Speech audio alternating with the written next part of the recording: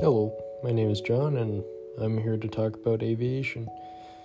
Aviation is a wonderful activity to do here at UND, especially just doing the commercial aviation side of things, and I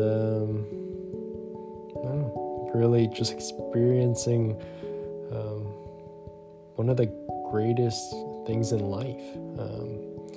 Just especially, it's something that humans have been looking up to, the birds up in the sky flying for thousands, tens of thousands, hundreds of thousands of years, and finally in the last 100, a little bit more than 100, we finally achieved that mission, that finally getting that powered flight, and I don't know, it's just something else that I am too glad to be a part of and experience on a daily basis, and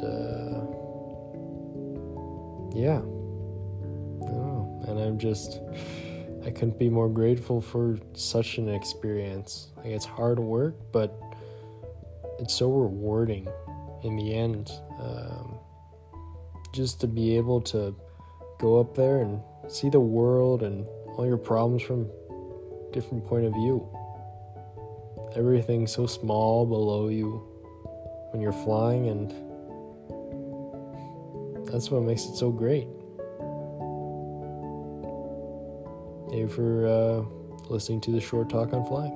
Hope you enjoyed. Thank you.